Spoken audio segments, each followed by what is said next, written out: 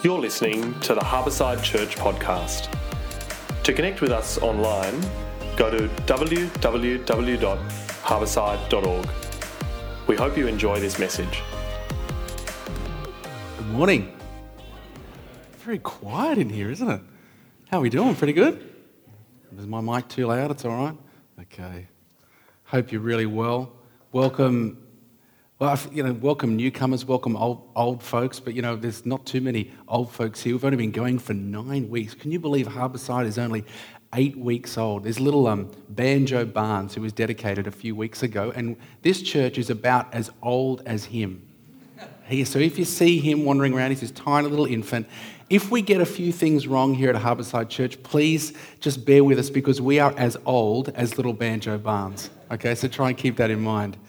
Welcome. It's so good to be here. My name's Dave, one of the pastors, the only pastor here at Harbourside Church.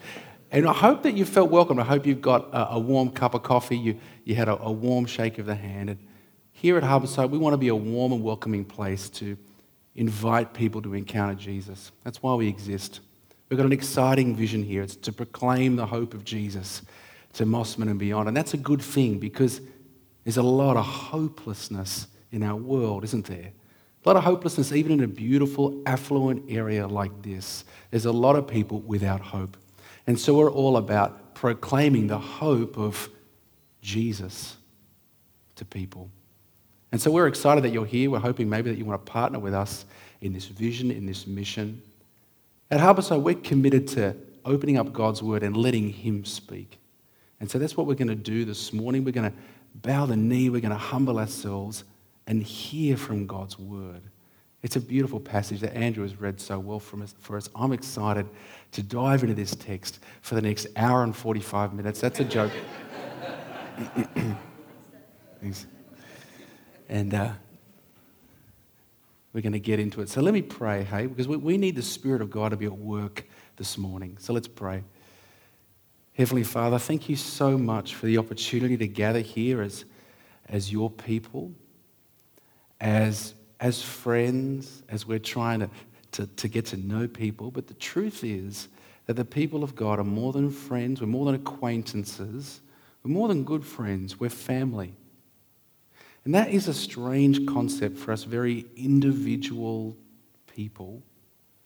And so, Lord God, we ask that you would create us, you'd make us into a family that is beautiful, warts and all, that loves each other deeply, even when we struggle to do that, even when we have issues together. We pray that you'd help us to overcome them by your Spirit. We look forward to hearing from you. We love you. And it's in Jesus' name we pray. Amen. I don't know if my mic's a bit verby, Pete, if you want to turn it down or see how we go here. All right, let me show you a couple of pictures. This is the absolute iconic Sydney Harbour Bridge.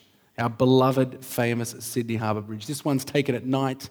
It's just so iconic, isn't it? The harbour in the foreground and the background. It's known worldwide. This is our beautiful Sydney Harbour Bridge. It's another photo of the same thing. That's the Sydney Harbour Bridge. It's taken quite a long time ago now. Maybe you've seen the Sydney Harbour Bridge in this perspective. When you're walking across, when you're driving across, you look up and it's black and white, so your eyes really go to the iron structure of the building. It's quite cool, isn't it, the symmetry of the building. It's the same bridge, isn't it, but two different perspectives. It's kind of cool. They're so different. I mean, that versus that, the same bridge. Pretty cool. I wonder if you've ever visited this website. It's called The Perspective. It's actually quite interesting. I went down one of those internet rabbit holes this week. Have you ever been down one of them before when you're on YouTube? Oh, that looks cool. And you're clicking and you're clicking and you're clicking, and an hour and a half later, you're like, where did the time go? Internet rabbit hole. I went down one of them this week. It's quite a fascinating website. Their tagline is, you can sort of see it there if you've got good eyes, there are at least two sides to every story. It features popular topics of today. It attempts to give both sides of the issue equal time, equal balance, which I think is a very noble task, particularly in the climate we're in today, right, where the divide is great and either side seems like people are just interested in yelling things at each other.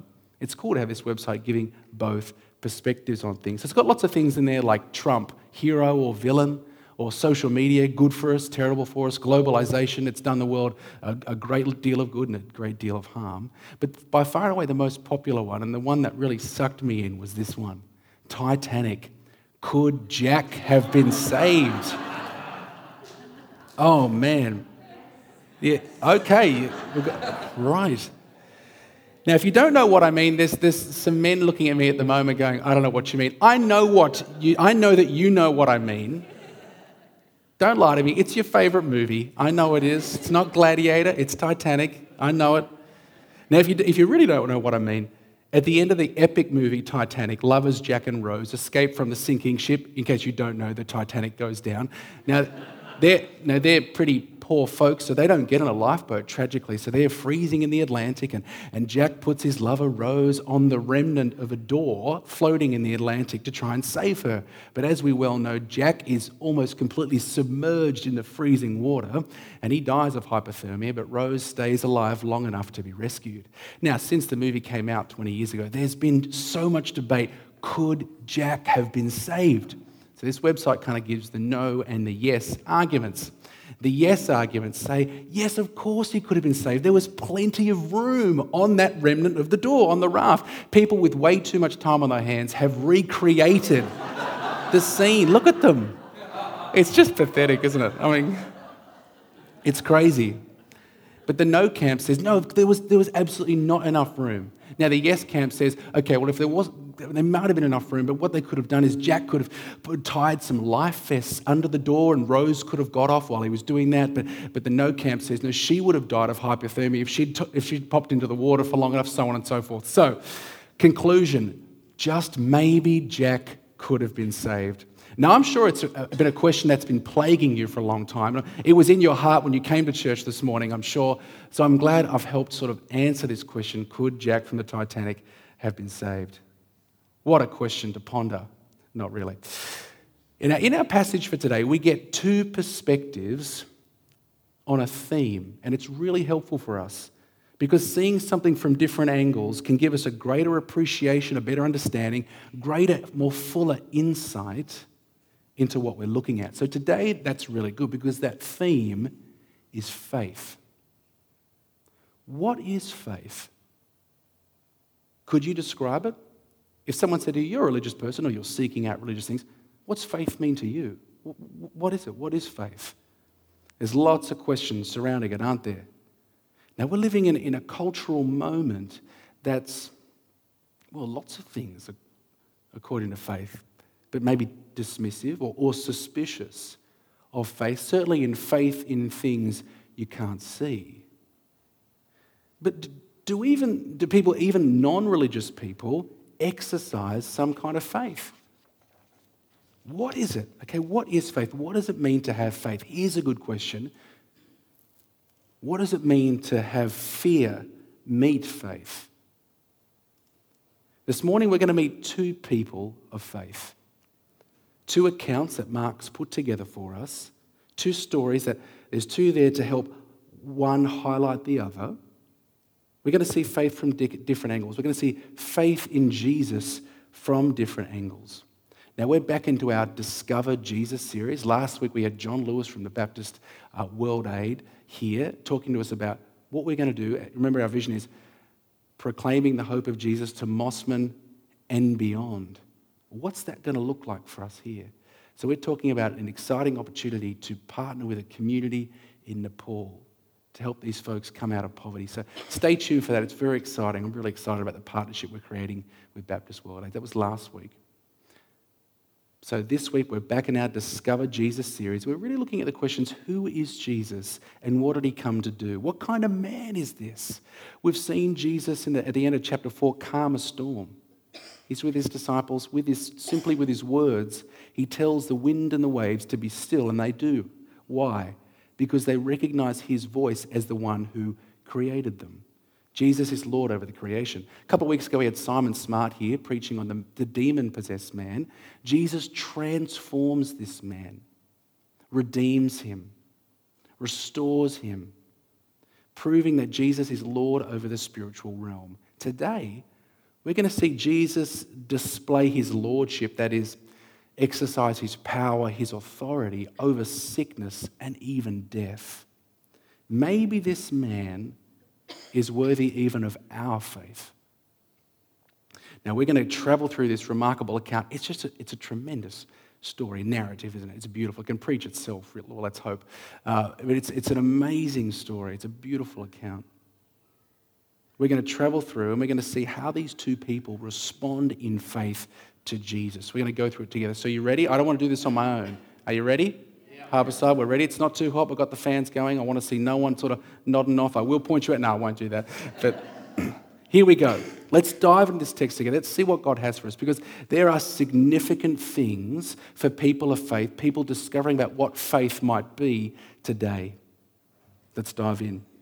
A large crowd. I'm not going to read the verses. We've had it read to us. I'm going to travel through and we're going to see it together. A large crowd has gathered again to meet with Jesus. Jesus has been on the other side of the lake to heal the demon-possessed man. He crosses back to the side, which is predominantly Jewish. He gets off the boat and there's a massive crowd to meet him. People want a piece of him. They want to meet him. They want to experience him. They might want a miracle from him. The crowds at this point in Mark's gospel are attracted to Jesus. And amongst the hustle and bustle, he's approached by this man, Jairus. Who is he? We're told he's a synagogue ruler or synagogue leader. Now, what does that mean? It means he's not a professional religious person. He's not a Pharisee or a Sadducee. He's a lay person. He's most likely a man of good standing in the community. And his job was to have the running of the synagogue go well, make it orderly and make everything go well for that place. Quite a prestigious position, not a huge community, but a prestigious one nonetheless. A man of good standing in his community. But notice how he approaches Jesus. How? He runs up to him, falls at his feet. The man is desperate. We're going to meet two desperate people today. This man is desperate. His good standing is most likely wealth. His good standing in the community means nothing at this point. He runs to Jesus and falls at his feet. His little daughter's serious condition has brought him to the edge of himself. We can, I'm sure, all relate. What does he say? My little daughter is dying. Please help me. I'm sure we can all relate. When Joshie was 3, we've got 3 kids. Josh, who's 7, Bella, who is 6 today. You heard that before. That's very sweet of Rachel to announce that. I'm sure everyone probably who was here before 10 o'clock was told it was her birthday. She's running it, it's my birthday. It's very sweet. So we've got Josh, who's 7, Bella, who's 6, and Micah, who's 3. Everybody knows Micah, the bruiser. Now, when Josh was 3, he woke up one morning and said, I can't walk. Now, he wasn't speaking very well at 3, but he said, I can't walk. And we thought, well, we kind of ignored it, great parenting.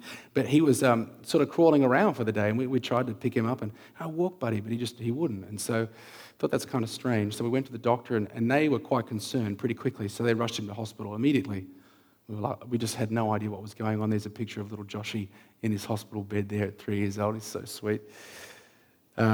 It was quite crazy. It happened really quickly. We ended up being in there for a few nights in the children's hospital in Randwick. I remember sleeping there next to him, and it's kind of a scary thing. They weren't exactly sure what was going on with him, so they had to do a lot of tests, and that was scary for him. Lots of needles and, having to hold your child down. It's a full-on experience. It's just any pain that your child experiences, you want to trade places with them. You know what I mean? You want to know, I don't want that to happen to my child, let it happen to me. Here's a photo of him in hospital. He didn't like the clowns the most.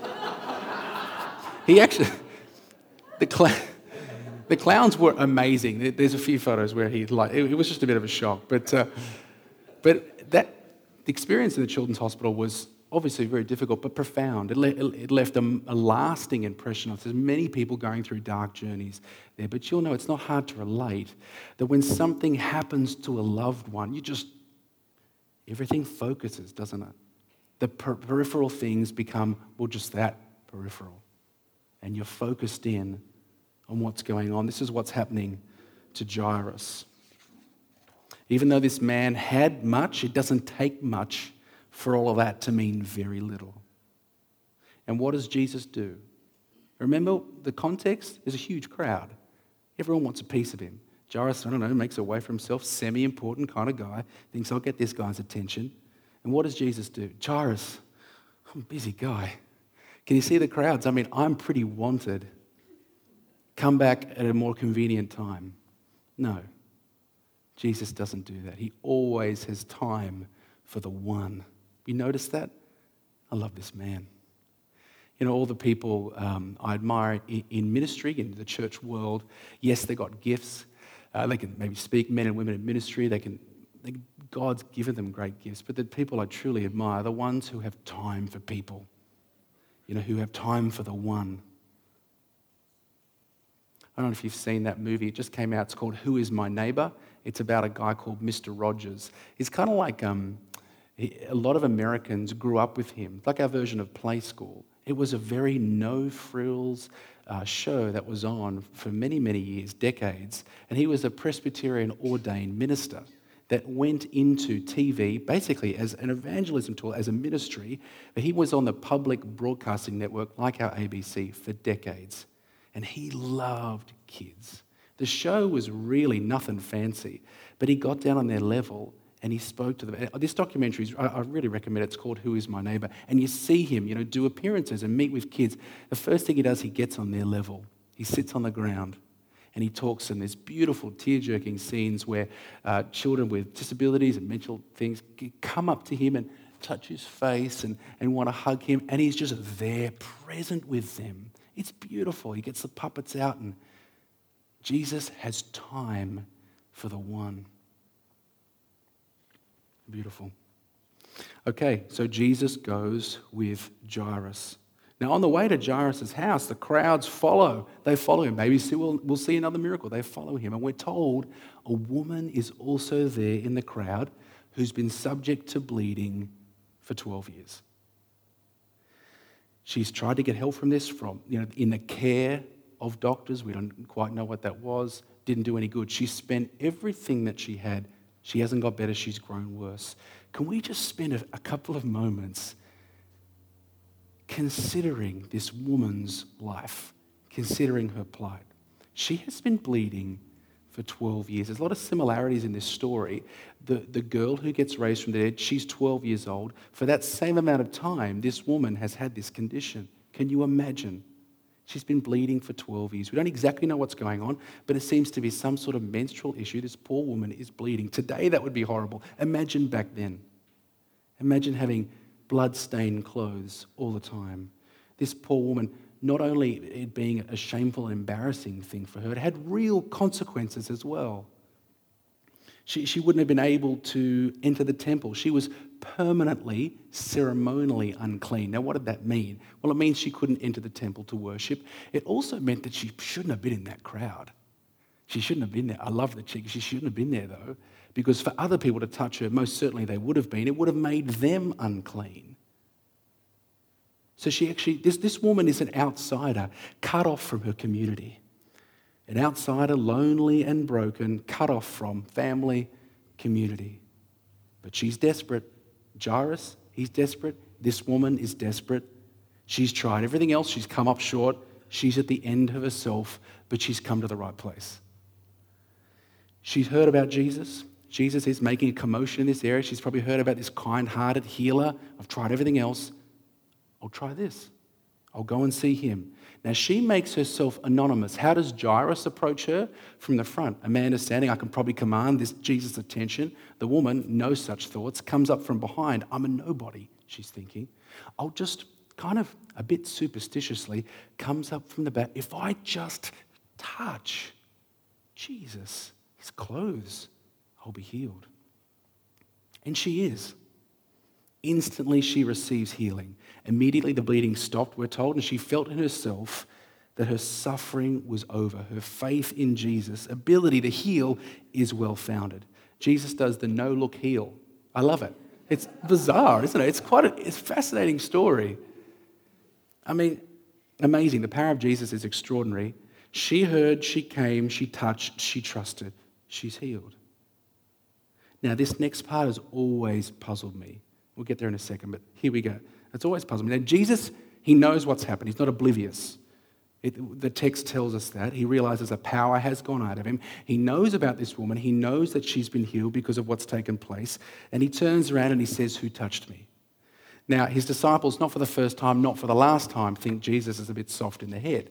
I mean, Jesus, have you seen the crowd around you? I don't know if anyone went to the Taylor Swift concert on Friday night. I myself wasn't there. But there's a few people. That's cool. I'm a Taylor fan. Anyway, but down the front, I mean, I'm sure it was just absolutely pressed. You're like this. Have you ever been on a train or a subway car where you're like this? You're kind of getting intimate with the person next to you, whether you like it or not. It was a crowd like that. People are touching each other, whether you like it or not. And his disciples say, "Jesus, there's lots of people trying to get at you, lots of people touching you." But Jesus won't let it go. He keeps looking around to see who's touched him. At this point, this is what I've struggled a bit to understand this. At this point, you might be thinking, "Jesus, let it go. I mean, leave her, this poor woman, she's been through enough. Leave her alone. Don't make her come out here in front of everybody. Don't expose her. Leave her alone." Why does Jesus call her out? Well, she comes forward, falls at his feet, trembling with fear, and we're told tells him the whole truth. Jesus says, I love these words, "Daughter, your faith has healed you. Go in peace and be freed from your suffering." Jesus calls her out to have a personal encounter with her. Jesus calls her out to have a personal encounter with her. What does this woman want? She wants a healing. Don't blame her. She wants a healing. Jesus wants a relationship. See that? She wants her awful problem resolved. Who can blame her? Jesus wants her whole life restored.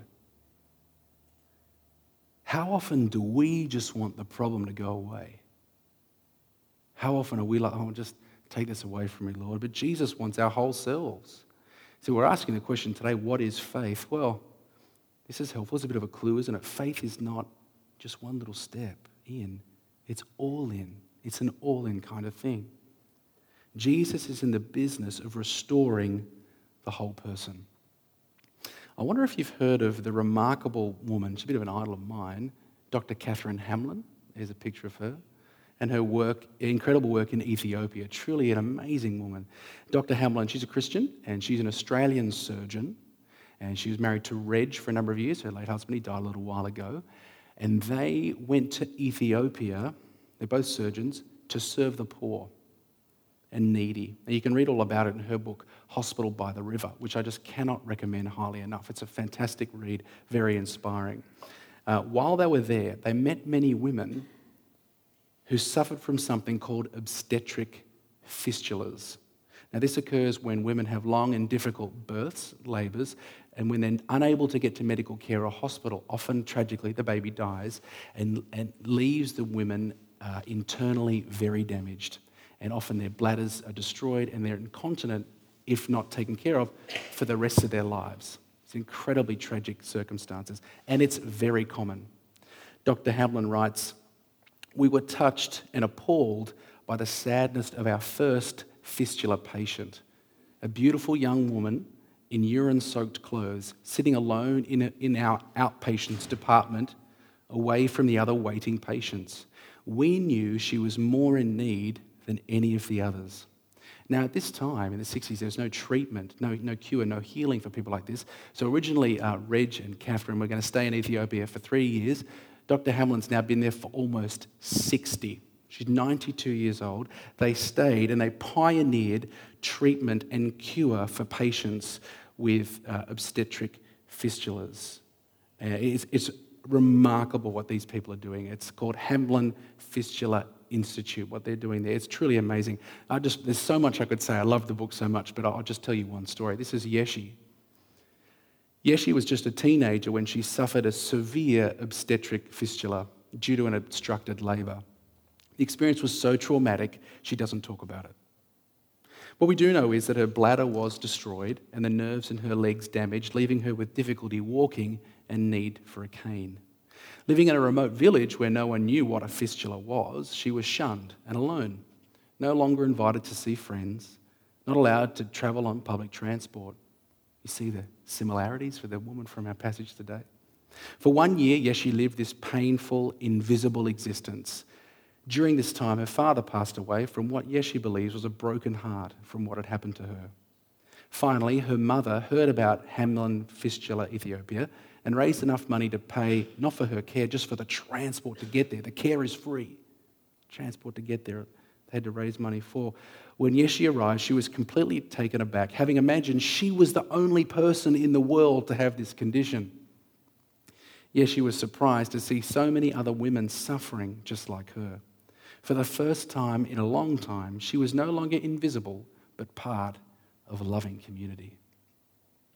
Dr. Hamlin and her team seek to restore, to heal, yes, but seek to restore the dignity of these women.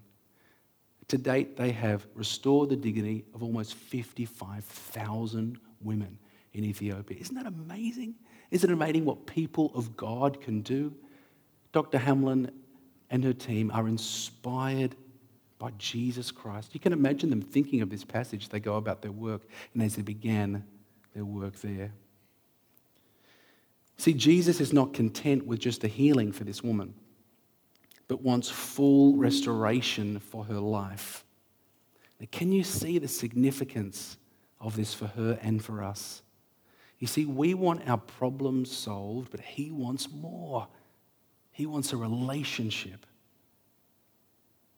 Okay, now we return back to Jairus. So we had the opening as Jairus, the story, oh, my little girl's dying. Okay, well, let's go there. We've been interrupted by this woman, another emergency, and now we're back. Imagine what Jairus has been thinking this whole time.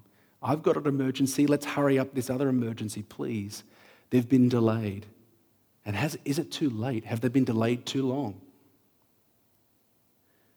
While Jesus is still speaking with this woman, two people from Jairus' house, most likely servants, come and they say abruptly, your daughter is dead. Why bother the teacher anymore? Every time I read this, I am just astounded by their rudeness. I mean, can you imagine like how they deliver the news? It's so blunt, so inconsiderate.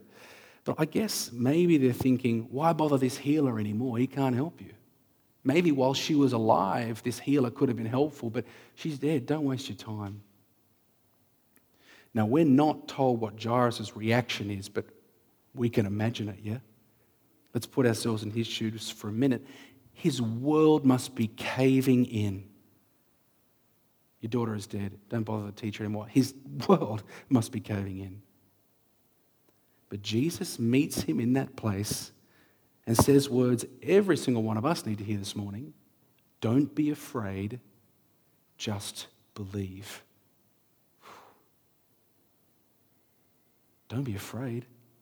My fears have just been realized. My daughter's dead. Don't be afraid. Just believe sounds kind of trite a bit, doesn't it?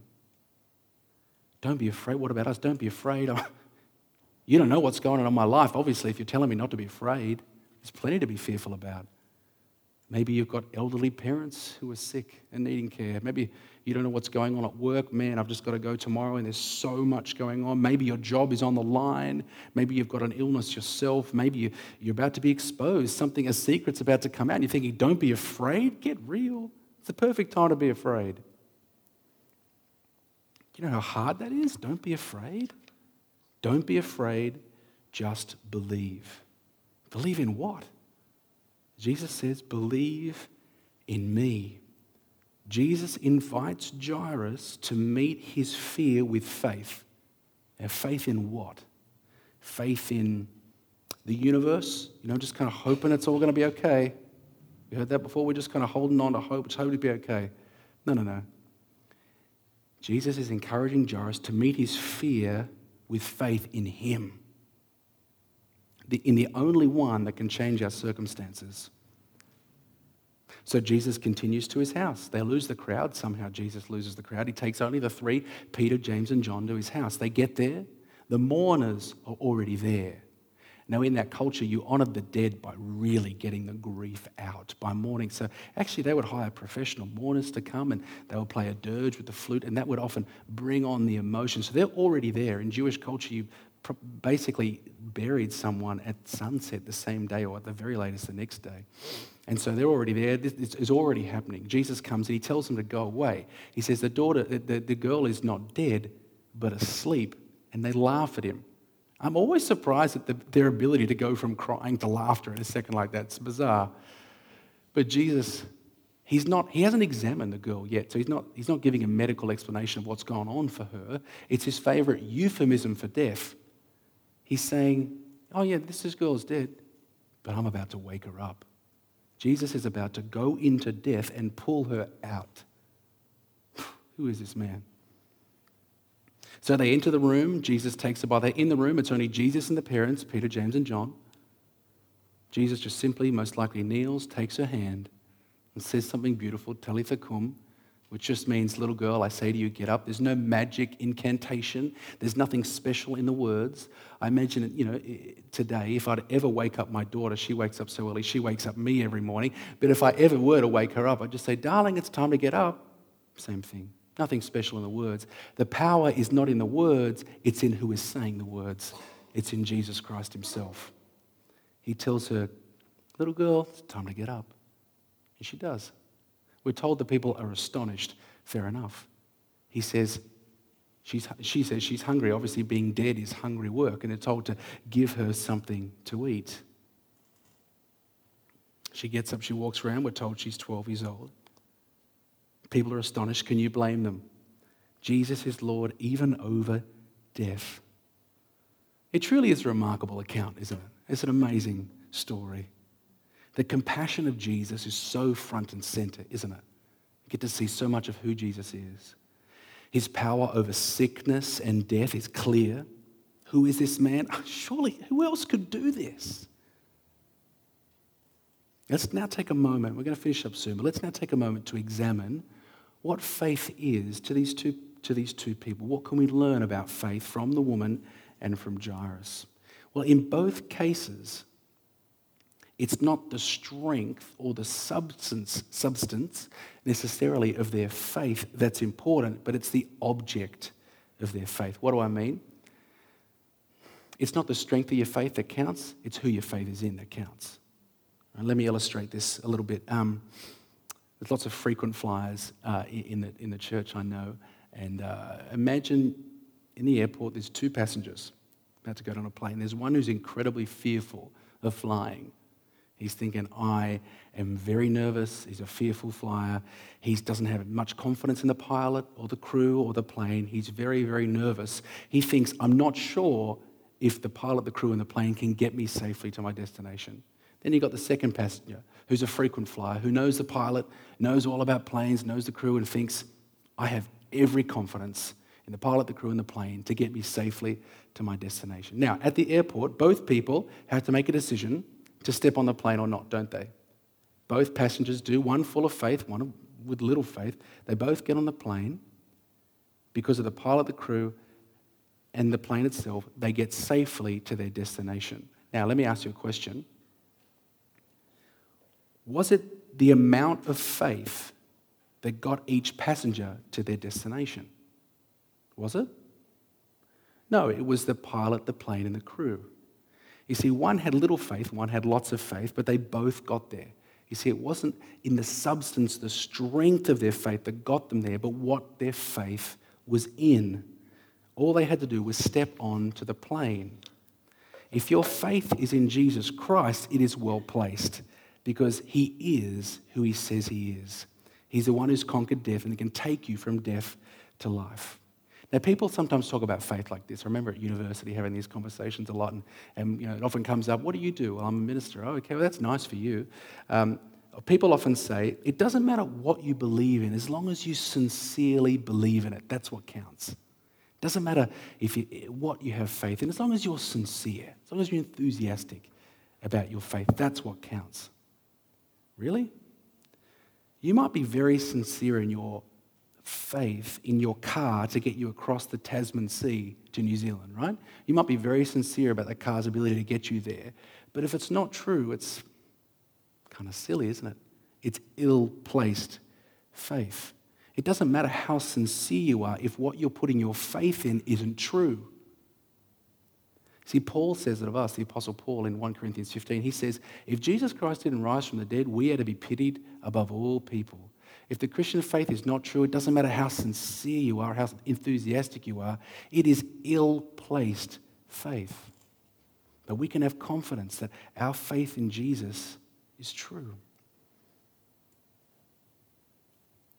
We can have great confidence in our faith in Jesus. What else? Who else can save? Okay, we're going to wrap up in a moment. There's something else I want to note here about faith, about the nature of faith. You notice the two people, Jairus and the woman? The woman's faith is praised, isn't it? Daughter, your faith has healed you. Jairus' faith needs to be propped up. Don't be afraid. Believe. You see that? Do you notice the differences? Why? Why is hers lifted up? And he is not condemned at all, of course, but needs to be propped up. What's going on? Well, I think hers is total.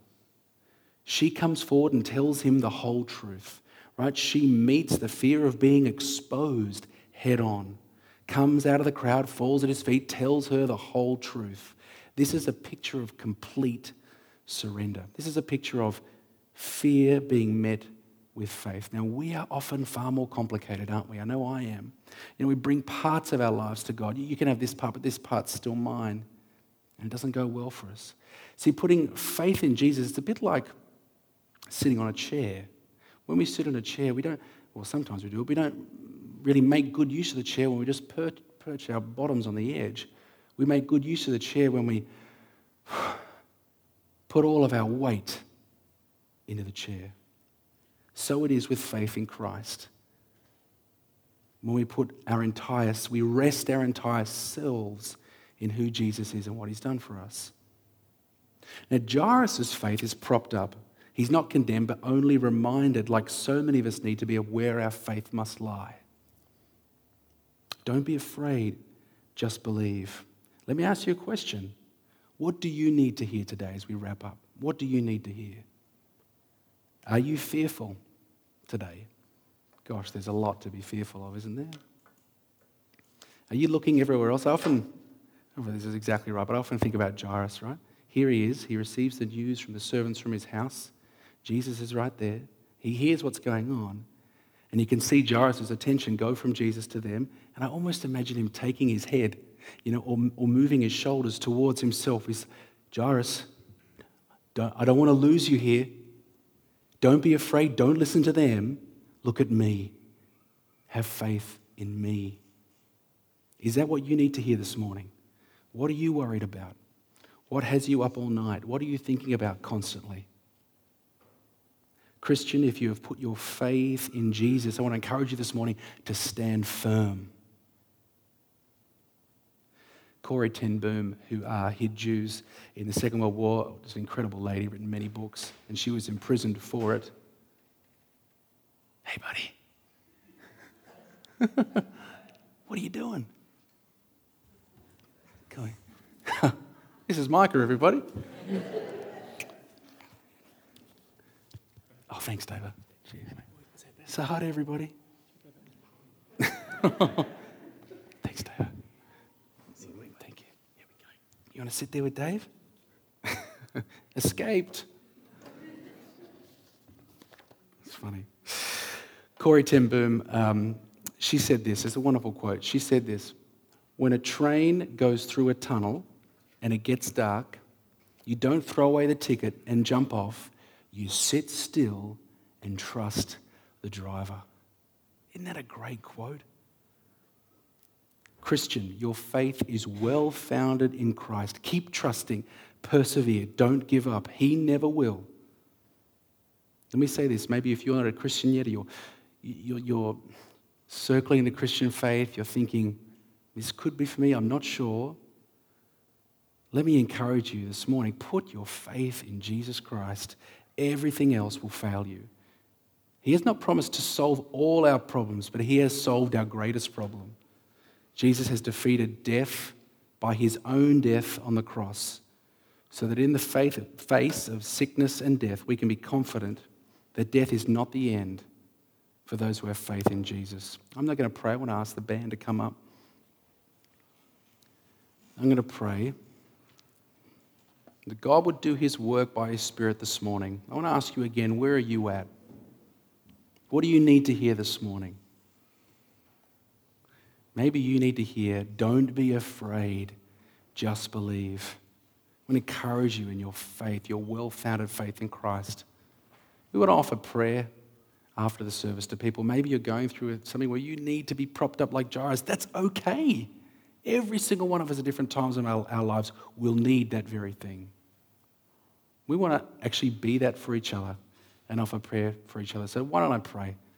Let's pray. Heavenly Father, we just want to come before you now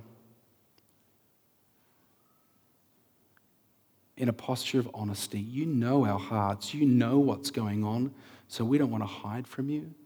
Like the woman, she comes exposed and tells the whole truth, bears her whole self, complete surrender. Lord, help us to do that right now. Right now, even in our chairs. Help us to surrender our lives to you and trust you with our future. It's just not easy to do. We ask, Father, that you would help us. These words, may they be true for us. Don't be afraid. Just believe. What are we really afraid about? There's a lot of anxiety in our lives, Lord. What are we really struggling with? Reveal it to us and meet us there.